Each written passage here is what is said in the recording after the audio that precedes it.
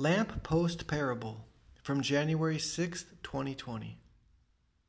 I'd be willing to testify I'm writing better than ever, but no one else has a well-founded opinion. Just about every page contains some nuggets that could speak for those I've never met. My faith-based family would likely be appalled that I have the gall to remain unpersuaded.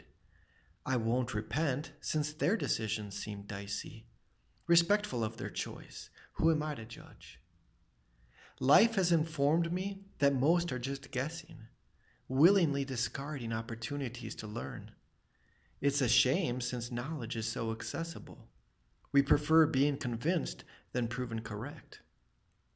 Are you open to accepting how wrong you are? Is an alternate take just a devil distraction? Who is your lamppost when the lighthouse goes dark? Does something within stir and set shit right?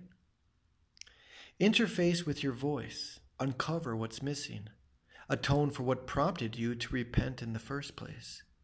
Stand for something, given freedom to change, based on new data, which never stops filtering.